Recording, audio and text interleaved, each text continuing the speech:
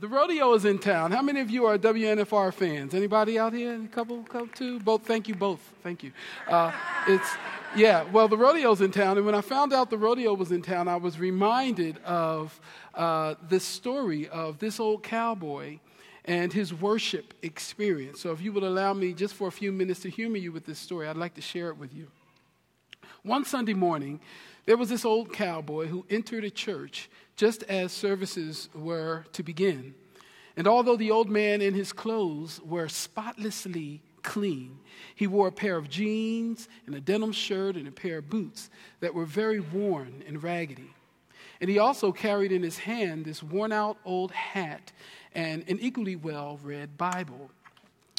But the church that he entered was in a very upscale and exclusive part of the city. And so it was the largest and most beautiful church this old cowboy had ever seen. The people of the congregation were all dressed with expensive clothes and very nice jewelry.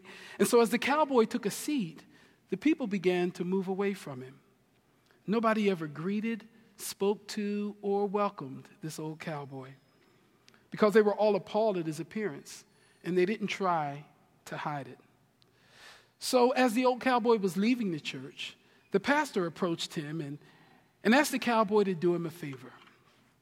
He said, before you come back here again, have a talk with God and ask him what he thinks would be appropriate attire for worship in this church.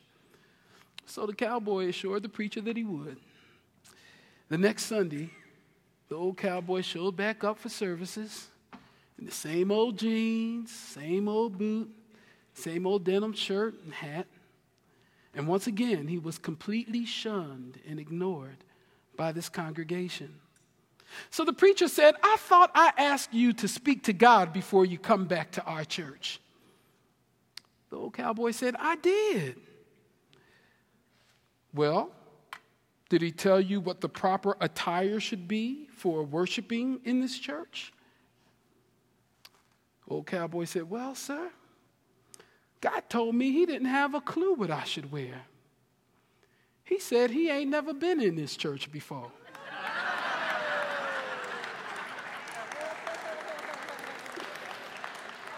So you see, Vance must have been pretty desperate to let the worship guy preach this weekend. So y'all pray for me. Would you open your Bibles to the Gospel of John, chapter 4, verses 22 through 24. The Gospel of St. John, chapter 4, verses 22 through 24. Now, y'all can't be quiet on me this morning because I'm one of those preachers like Vance that likes to hear an occasional amen every now and again. Amen? Yeah, y'all just feel free to go ahead and talk back to me. And as a matter of fact, I'm going to have y'all talking to each other every now and then. So I want y'all to get a little bit of practice in, all right? So I want you to look at the person next to you, and I want you to say, good morning. And I want you to look at somebody else, and I want you, let me think. I want you to just say, what's up? There you go. All right, y'all sounding good, all right? Y'all keep that going and we'll be all right. Because truth is, if y'all don't talk back to me, I'll start talking back to myself because y'all know I'm 2 fries short of a Happy Meal. So I'm a little crazy. So y'all go ahead and feel free to give me some amens and talk back. Let's keep it warm up in the room, all right? We're going to read John 4, 22 through 24 together out loud, okay? So I'm going to be reading from the New American Standard Bible. So if you don't have a Bible or if you don't have that version, direct your attention to the screen so we can read it all out loud together. Beginning in verse 22. You worship what you do not know. We worship what we know, for salvation is from the Jews. But an hour is coming, and now is, when the true worshipers will worship the Father in spirit and truth. For such people the Father seeks to be his worshipers. God is spirit, and those who worship him must worship in spirit and truth. Worshiping in spirit and worshiping in truth are the two trademarks of true, authentic worshipers. And my prayer for you this morning is that these two trademarks will be registered and stamped on every page of your life and in every part of your heart. So we're going to go back and we're going to look at this story from the very beginning, back in verse 3, where Jesus began this encounter with the Samaritan woman to whom he was speaking. So if you would go back and look at verse 3, it says, he, meaning Jesus, left Judea and went away again into Galilee. And he had to pass through Samaria. Now, let me give you a little bit of history behind this. The Jews despised the Samaritans. The Samaritans, on the other hand, were very hostile to the Jews. So whenever Jews were traveling from Judea in the south up to Galilee in the north, they would do whatever was necessary to avoid passing through that area known as Samaria. Look at the map on the screen. The Jews would be traveling from Judea here in the south, in the southwest, and they would travel across the Jordan River. They would go into the area known as Perea. Then they would begin to head north up through Decapolis. Then they would cross the Jordan River again to head back west toward Galilee. And they did all of this just to avoid Samaria because of this controversy that was going on. But verse 4 says, Jesus had to pass through Samaria. Now, he had to pass through Samaria for two reasons. First of all, because the direct route from Judea up to Galilee, passing through Samaria, was actually 3 days shorter than if he took that alternate route. But secondly, because he had direct orders from headquarters. Jesus was on a divine assignment. He had business to take care of in Samaria. So Jesus had to pass through Samaria. Verse 5 says, so he came to a city of Samaria called Sychar, near the parcel of ground that Jacob gave to his son Joseph. And Jacob's well was there. So Jesus, being wearied from his journey, was sitting thus by the well. It was about the 6th hour, which is about 12 o'clock noon. There came a woman of Samaria to draw water, and Jesus said to her, give me a drink. For his disciples had gone away into the city to buy food. Now, this was awkward, not only because of the controversy that was going on between the Samaritans and the Jews, but it was awkward. Jesus speaking to this woman was kind of odd because it was forbidden by law for a rabbi to speak with a woman in public. As a matter of fact, a rabbi couldn't even speak to his own wife or daughter or sister in the street. So it was pretty awkward for this woman. Imagine her response when he said, give me drink. Verse 9, we'll look at her response. Therefore, the Samaritan woman said to him, how is it that you, being a Jew, ask me for a drink, since I am a Samaritan woman? For Jews have no dealings with Samaritans. Verse 10, Jesus answered and said to her, if you knew the gift of God and who it is who says to you, give me a drink, you would have asked him, and he would have given you living water. Now, when I moved from New Jersey, one of the first things that I learned here in Las Vegas is that there's all kinds of water. See, in Las Vegas, I don't know, maybe y'all ain't realized it. Maybe, it's just me or something. But Las Vegas has some hard water. It's just weird. It's kind of has this dry texture, and it's weird because, when you think water, you think wet, not dry, and it's dry, but yet it's weird. So anyway, I learned that there's all kinds of water. There's hard water, there's soft water, there's spring water, there's polluted water, there's clean water, there's all kinds of water. So it was interesting to me that in this verse, when referencing to himself, Jesus introduces us to a new kind of water that he calls living water. Now, you've got to understand that water is the only substance on earth that is naturally present in 3 forms. Water can be a gas, it can be a solid, it can be a liquid. Look at the screen for a second. When water is a gas, the molecules are freely moving about. And in this phase, water is a vapor, and it's invisible. When water becomes a solid, it's because the molecules have now locked into hexagonal crystals. And in this phase, they're no longer free to move about, and the water becomes visible, like ice or snow. Water becomes a solid when those molecules are moving fast enough to break free from the hexagonal crystal structure, although they're still attached to each other. Water in this liquid phase is able to fill the shape of any container. Now, just like water is naturally present in three forms, God exists in three different persons.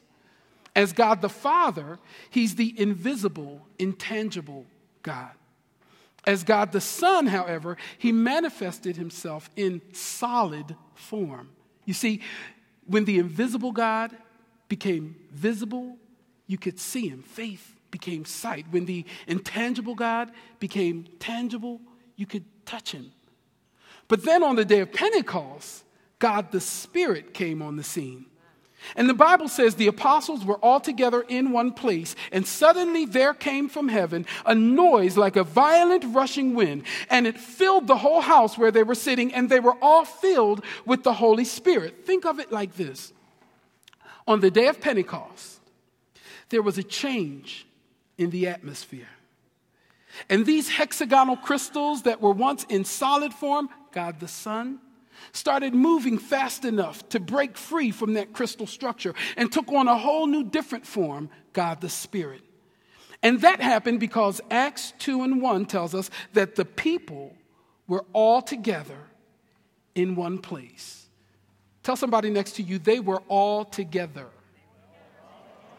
See, when all God's children get together, what a time, what a time, what a time. We sing that song because, you see, it's possible for all of us to be in one place at the same time, but yet still not be all together. It's called division. But at Pentecost, they were unified. They were like-minded. They were focused on God, worshiping with one voice. They were together in one accord. I guarantee you, in that upper room at Pentecost, they didn't have Deacon Dreamy over here falling asleep. They didn't have Franny Frown-a-lot over here watching the clock. Come on, don't act like you don't know who I'm talking about. They didn't have Usher Ionoi only here to steal your joy. You know what I'm.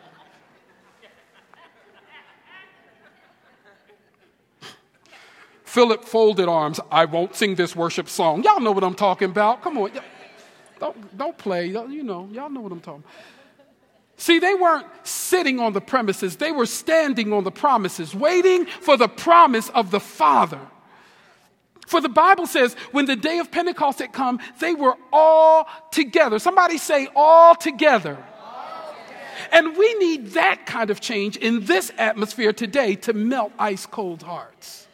We need that kind of change in this atmosphere today to invoke the presence of God, because we learn from the laws of matter and physics that with just a slight change in the atmosphere, just a slight change in the temperature, H2O solid becomes H2O liquid. Hard ice cubes become soft running water. And when all the people of God get together, worship together, all together, it changes the atmosphere. That's when God the Son manifests himself as God the Spirit. So the laws of matter no longer matter, because the laws of the Spirit take over and makes everything a completely different matter. And just like H2O in liquid form fills the shape of its container, this living water fills the lives of willing vessels, fully surrendered to him. And he doesn't just want to fill you, he wants to flow through you so he can overflow out of you. In verses 11 and 12, the Samaritan woman is basically saying this, and I paraphrase. No offense, mister, but you don't even have a bucket. And this well is way too deep. So where are you going to find this living water? Do you think you're better than Jacob, who dug this well himself and drank from it with his family? Please. Verse 13. Jesus answered and said to her, everyone who drinks of this water will thirst again. But whoever drinks of the water that I will give him shall never thirst. But the water that I will give him will become in him a well of water springing up to eternal life. Verse 15, the woman said to him, well, mister, you need to give me some of this everlasting wonder water. Because you know, it just might change my life. Because I reckon if I never get thirsty, well, then I guess I'd never have to walk all the way to this old well. So just pour it on me. Now, by this time, Jesus had enough of her sarcastic remarks, so he inconspicuously digs right down to her very core. Look what he says in verse 16. He said to her, go call your husband and come here. Now, he didn't say that because he really wanted her to go. He said that because he wanted to engage her in further conversation about her life. His intention was to build a relationship. The life of a Jesus follower is all about relationships. That was good. I heard that somewhere before. I can't quite. It's real. You better write that down. That was good.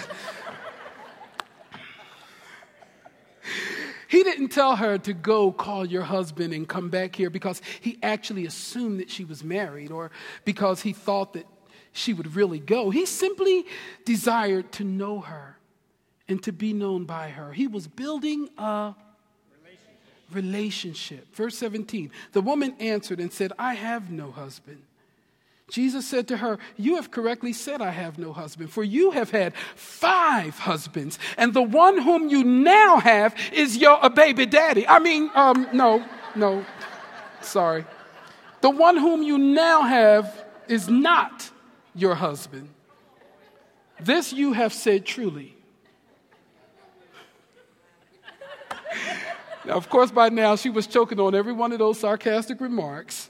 So now I want you to just push the pause button on that thought for a minute and let me change gears for a few minutes. It's important here to note that from Genesis to Revelation, the number 7 has always had special significance in Scripture. It has been traditionally recognized as a symbol of completion. Take, for example, Genesis 2:2. By the 7th day, God completed his work which he had done, and he rested on the 7th day. Of course, this is the premise of the 4th commandment. Let's look at the 4th commandment on the screen. It says, remember the Sabbath day to keep it holy. 6 days you shall labor and do all your work, but the 7th day is a Sabbath of the Lord your God. In it you shall not do any work, for in 6 days the Lord made the heavens and the earth, the sea and all that is in them, and rested on the 7th day. Therefore the Lord blessed the Sabbath day and made it holy. Now, to all of us on staff here at Hope, that 4th commandment is kind of hilarious. Because when we read it, it sounds a little bit more like this. Remember the Sabbath day to keep it holy. 6 days you shall labor and do all your work. Then the 7th day is a Sabbath of the Lord your God.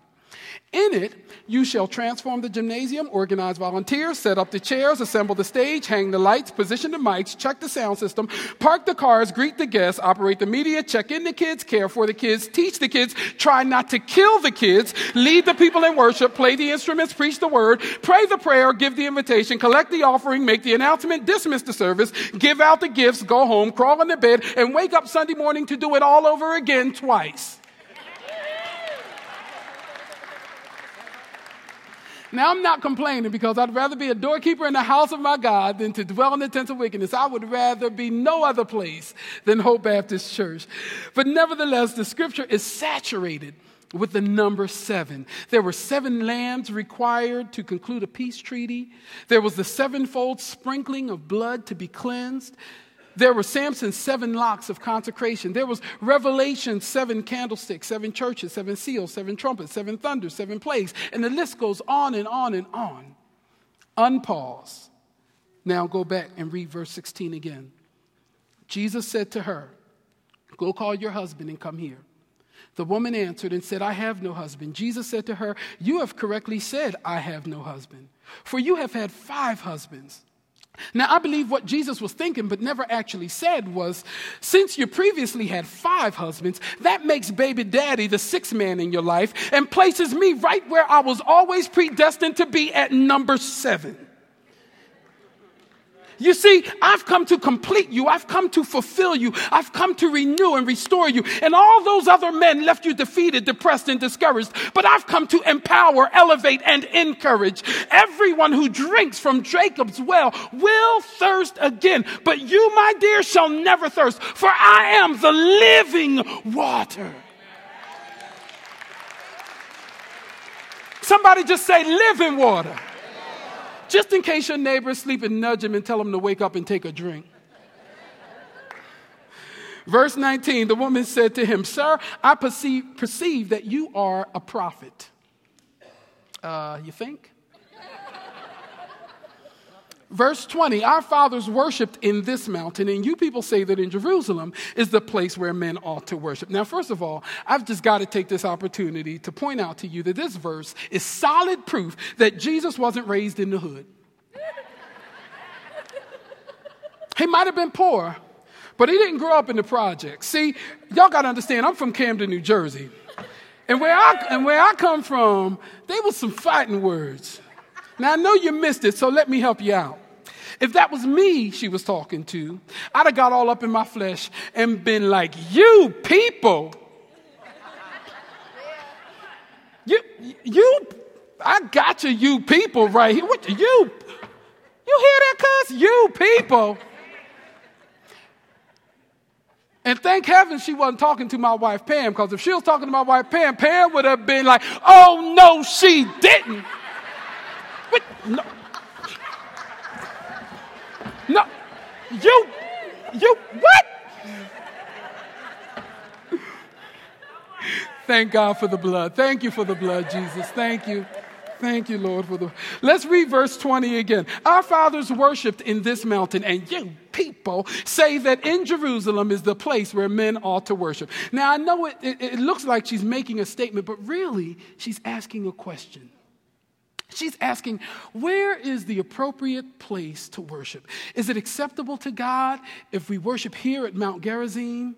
Or do we need to go to Mount Moriah in Jerusalem to worship? Where is the appropriate place to worship? Now, I know this sounds like a silly question to you and I, but this controversy over where to worship was the primary issue that caused such strong hatred between the Samaritans and their Jewish relatives. You've got to understand, this dispute had been going on for over 300 years until Christ came on the scene and addressed it in this very conversation. Where is the acceptable place to worship? I know it sounds ridiculous, but the truth is, many people are still asking that same question today. Should I worship here? Should I worship there? Should I go to this church? Should I go to that church? Should I be a Baptist or Methodist? Should I be Presbyterian? Should I be Pentecostal? Should I be like Pastor Mike Lauren and go to Mount Charleston? Or should I be like Pastor Vance and go to the Hilton? That'll hit y'all later on, don't worry. I'm still trying to figure that one out, to tell you the truth. Verse 21, Jesus said to her, Woman, believe me, an hour is coming when neither in this mountain nor in Jerusalem will you worship the Father. You worship what you do not know. We worship what we know, for salvation is from the Jews. Listen to me. True worship has nothing to do with a location, but it has everything to do with relation. Look at verse 21. Notice that Jesus called God Father. Neither in this mountain nor in Jerusalem will you worship the Father. Jesus was revealing his relationship with God. It's the object of our worship that makes the difference. And God is omnipresent. So worship has nothing to do with the location. It's all about the relationship. Then he said, we worship what we know. For to truly worship him, you've got to truly know him. Take a look at this quote by Clyde Cranford. A life focused on God, this is true worship. Thus, God is pleased with our public worship only if the pursuit of holy living is part of our daily experience. The great preparation for corporate worship is private worship. We should be breathing and living in fellowship with the Holy Spirit moment by moment, all day, every day. I will bless the Lord. When? At all times. I will bless the Lord. When?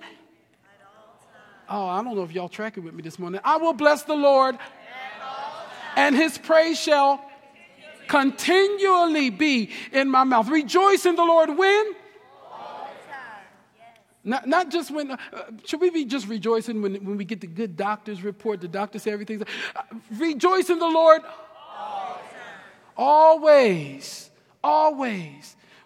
Not just when I feel good, not just when I feel like it, not just when things are going well, not when I'm happy, not when I get my paycheck, not on Sunday mornings when I'm in church. Rejoice in the Lord always. And again I say, and again I say, and again I say. You see, we ought to be meeting with him on Monday and talking with him on Tuesday, walking with him on Wednesday, just thrilled with him on Thursday, fascinated with him on Friday, so that by the time the weekend rolls around, we're not dragging in here all weary, worn out, depressed, and disgusted, but we're entering his gates with thanksgiving and we're entering his courts with praise because he is God.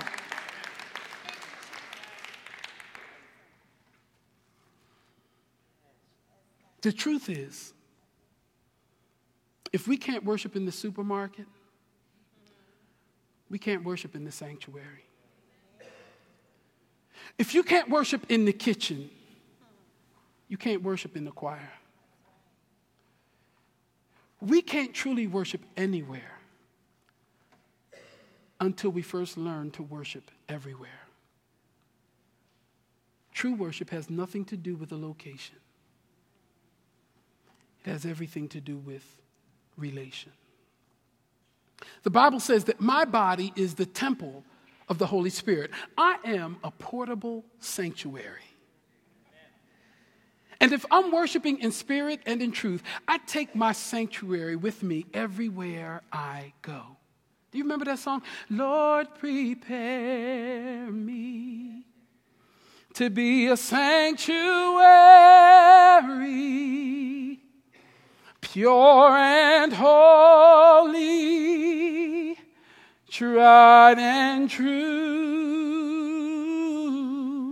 and with thanksgiving, I'll be a living sanctuary for you.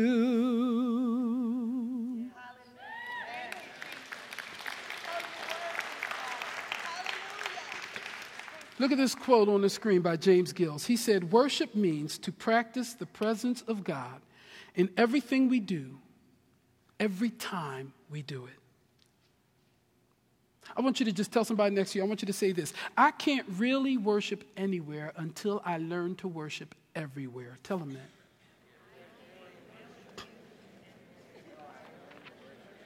that. The Greek word in these verses that we're studying, the Greek word for worship is proskuneo. And proskuneo literally means to kiss. The image is like a dog licking his master's hand.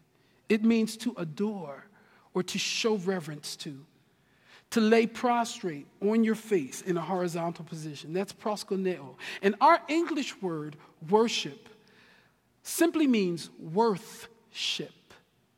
Worthship, meaning he is worthy. Now, there are three truths about worship that I want to point out. First of all, worship is an attitude. It's an attitude with which we come before the Lord. It's an attitude of adoration. Lord, I adore you. Lord, I love you. Not just saying it, but really having that attitude in our heart, in our soul. It's an attitude of admiration. God, I want to be more like you.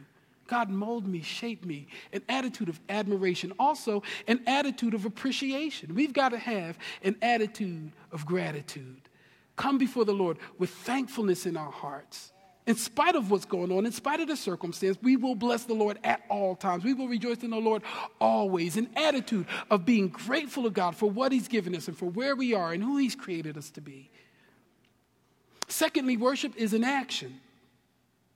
praising God, giving him glory, bowing down before him, lifting our hands before him as we praise him. Sometimes we lift our hands like this in an attitude of surrender. And sometimes we lift our hands like this to receive what God has for us. But whatever it is, whether it's bowing or laying before him or dancing before him, singing and celebrating, praising God, it's an action. Also serving in our daily work. As we serve other people, we're not really serving the people, we're serving the Lord. When we do somebody a favor, when we think of somebody else and place them before ourselves, we're really worshiping. So it's not only an attitude, but it's also an action. Look at this quote by A.W. Tozer. I love this quote. It says, some people believe they are worshiping when they are making a lot of noise and chatter and racket. They can never worship God without noise and commotion. Religious noise and worship do not necessarily mean the same thing. On the other side, I want to warn you cultured, quiet, self-possessed, poised, sophisticated people so sure of yourself that it embarrasses you if anybody says amen out loud in a church meeting. Throughout history, the people of God have always been a little bit noisy.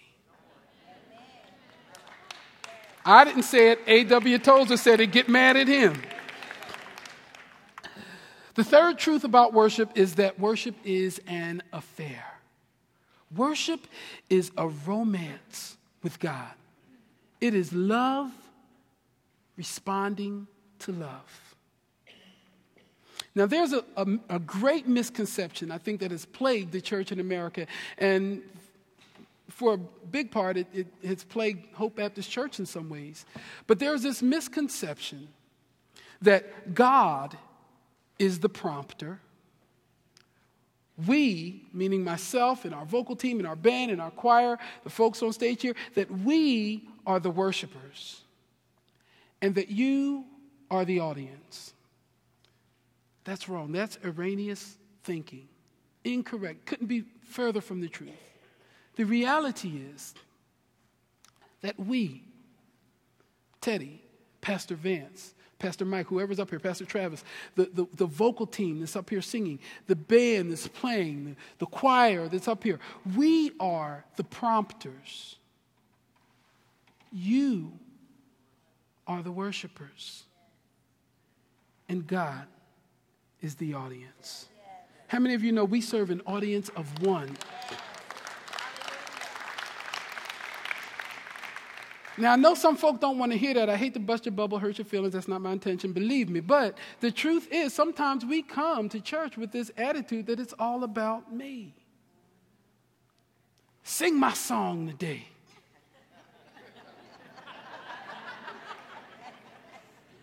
Preach to me, preacher. Come on, I need... We make it about us. We sit there and we look, they sound so beautiful. Look at them. It's not about us. We are here to encourage you so that we together can join in one big choir. You know, what we're doing down here, this is just a rehearsal. When we get to heaven, we're going to really sing. And if y'all are part of the Hope Choir, y'all know y'all got to get it right in rehearsal. We got to get it right in rehearsal. Because this is just a rehearsal. When we get to heaven, we're going to really sing. A life of true worship is a life that experiences daily metamorphomai. That means metamorphosis. That's where we get that English word from. 2 Corinthians 3:18 says, but we all with unveiled face, beholding as in a mirror the glory of the Lord, are being transformed, metamorphomai, or metamorphosis. We're being transformed into the same image from glory to glory, just as by the Spirit of the Lord. And this is what that looks like. That 2 Corinthians 3:18 looks like this. God shines his glory upon us. And his Shekinah is so powerful, it's so overwhelming that we can't contain it. And the truth is, if we try to keep it to ourselves, it will literally consume us. So, like mirrors, we reflect it. Picture this. He shines his glory on us. We glorify him. He blesses us. We bless him back. He lifts us up. We lift him up. From glory to glory, to glory, to glory, to glory, to glory, to glory, to glory, even as by the Spirit of God. Remember when Moses worshiped at Mount Sinai? He had to put a veil over his face just so he could return to the people back at the camp. So the truth is, when basking in the presence of God, true worshipers reflect the glory of God. Verse 23, but an hour is coming and now is when true worshipers will worship the Father in spirit and truth. For such people the Father seeks to be his worshipers. God is spirit, and those who worship him must worship in spirit and truth. Now I want you to take your pens out, and if your Bible translation says must worship, as the NASB does, I want you to underline that word must. Or if your translation says will worship, I know some of the translation says will worship, underline that word will. Must worship or will worship in spirit and truth. So now I want you to circle that word spirit after that. So must worship in spirit. Circle the word spirit. Then I want you to circle the word truth. I want you to remember every time you read that verse that worshiping in spirit and worshiping in truth are the two trademarks of true, authentic worshipers. So we're going to spend our last few moments together this morning trying to grasp what it really means to worship in spirit and to worship in truth. First of all, to worship in spirit, this is worship as led by the Holy Spirit within. If it's not directed by the Holy Spirit, it's not true worship. Secondly, worshiping in spirit involves the whole person. It's worshiping with the whole heart, whole body, soul, mind, strength, feelings, emotions. So often we want to leave out the feelings that, oh, no, I don't want to get that attached. No, we kind of depart ourselves. No, it's bringing all of who we are, the whole person, to God, our whole being. But now let me tell you what worship is not. Worship is not a high-energy display of emotionalism. Hear me out. It's not emotionalism. It's not led by the emotion. It's led by the Spirit. But nor is it stiff and artificial with no semblance of life. This trademark, worshiping in spirit, represents an overwhelming passion of being in the presence of a holy God. So worship is why we were born. Worship is why we were born again. God is a spirit, and we have been born by the Spirit. So we must worship in spirit because only the Holy Spirit knows how to worship God acceptably. Romans 12 says that I beseech you, brethren, by the mercies of God, that you present your bodies a living sacrifice, holy and acceptable unto God. For this is your spiritual act of worship, or this is your reasonable service. A living sacrifice is not a corpse. Anything dead ought to be buried. But the problem with the living sacrifice is that it can crawl off the altar. So where are you today? Are you still on the altar? Let's look at what it means to worship in truth. Worshiping in truth. This refers to worship in harmony with God's fully revealed truth through his word. If it's not submitted to or submerged in truth, it's not true worship. Worship that is acceptable to God is based on knowing God and knowing the nature of God. This means to worship with the whole mind in accordance to God's word. Worshiping in truth does not involve controversies, ceremonies, rituals, Old Testament offerings. That's not worshiping in truth. I remember this story about this lady who was at a worship and prayer meeting who began to publicly pray that God would help her husband mend his wicked ways and correct his numerous sins. Then she proceeded in the prayer to describe his wicked ways and name his numerous sins while her husband was sitting right next to her. Though her words may have been true, they were not born of the Spirit. Because the first fruit of the Spirit is love. And 1 Corinthians 13 teaches us that love keeps no record of wrongs. And according to 1 Peter 4:8, love covers a multitude of sins. So therefore, it's necessary to worship both in spirit and in truth. Look at this final quote on the screen by Henry and Richard Blackaby. The quality of our worship is not based on our activities, but on our character.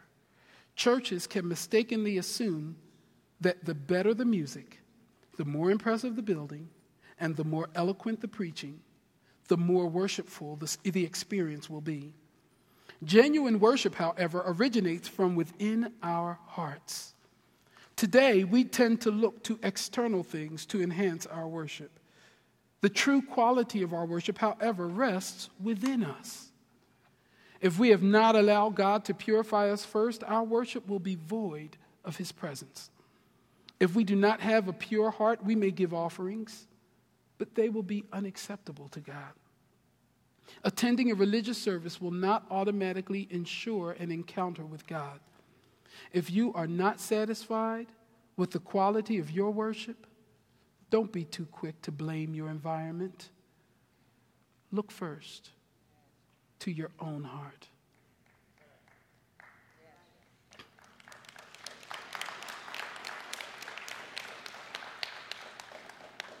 My youngest daughter, Judea, turned 6 this Tuesday. And we had a birthday party for her, and we invited family and friends to come and to celebrate. And it was such a joy as we all gathered together to focus all our attention on that little girl for her special day. And we brought gifts, and we sang to her. And of course, we had some cake and ice cream.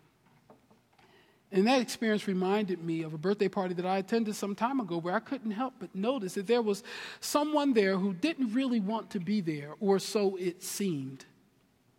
They had a gift to bring, but they didn't really want to give it. They refused to sing and celebrate. And I think that they somewhat selfishly disregarded the fact that they were there for someone else and that it wasn't really supposed to be about them. And I sat there and I thought, why'd they even come to the party? Well, you know, every weekend at Hope Baptist Church, we have a party. And we invite family and friends to come and to celebrate. And it's such a joy as we gather together with family and friends and focus all our attention on God. We bring gifts, we sing to him, and instead of ice cream and cake, we feast on the word. But you know, every weekend I can't help but notice there's just a few folk that don't really want to be here, or so it seems.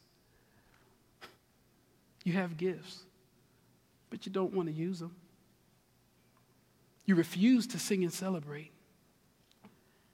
And I think we sometimes disregard the fact that we're here for God. And it was never really supposed to be about us.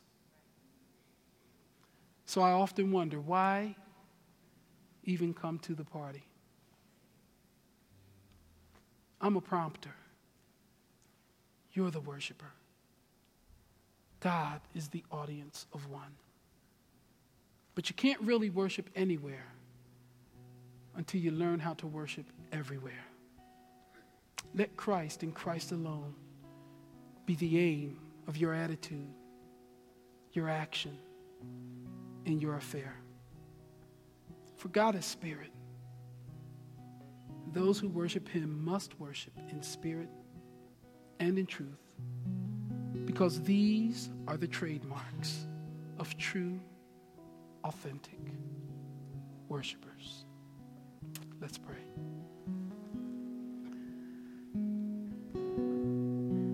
Heavenly Father, I thank you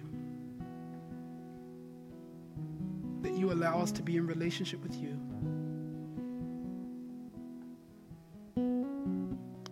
That as we bask in your presence, you transform us. That every moment of every day we have the opportunity to experience metamorphosis, to be more like you, and to reflect your glory. So I pray that these two trademarks, worshiping in spirit and worshiping in truth, will be registered and stamped on every page of every life and in every part of every heart in this room. And I ask it in Jesus' name. Amen. 2,000 years ago, Jesus Christ was conceived by the Holy Spirit. He was born of the Virgin Mary. He suffered under Pontius Pilate. He was crucified, dead, and buried. But on the third day, he arose from the dead. He ascended into heaven. And now he's seated at the right hand of God the Father Almighty. There may be somebody here today that has a God-shaped void in your heart and in your life. So often we think, before I come to Christ, before I surrender my life, before I accept him into my heart, before I fully surrender, I got some things I need to get in order. Got to straighten some stuff out, and then I'll come. Let me tell you, that's a lie from the devil, because you can't do it. That's why we come to Christ, because we need him to fix us. We just don't have the power. We don't have the strength. We don't have the ability in and of ourselves. So I encourage you today. We have some pastors that are here in the front. I'm going to come down here to the front, and we want to pray with you. If you know you need Jesus in your life, now is the acceptable time. Don't wait till tomorrow, because tomorrow's not promised. Anything could happen when you walk out of these doors. Don't hold off tomorrow what you need today. Won't you let us pray with you? And maybe you say, well, Pastor Teddy, I already have Christ in my life. I'm already saved. I know I'm a believer. But I'm just going through a rough time right now. And I know God has brought me through stuff before, but I don't know how I'm going to get through this one. Maybe it's healing in your body. Maybe it's some type of financial stress. Maybe it's just discord in your family. Whatever it is, won't you come let us pray with you? We have pastors. We have some lay leaders that are ready and willing. I want to just draw you back into the presence of God. So as Jordan and our team is singing a hymn, don't wait.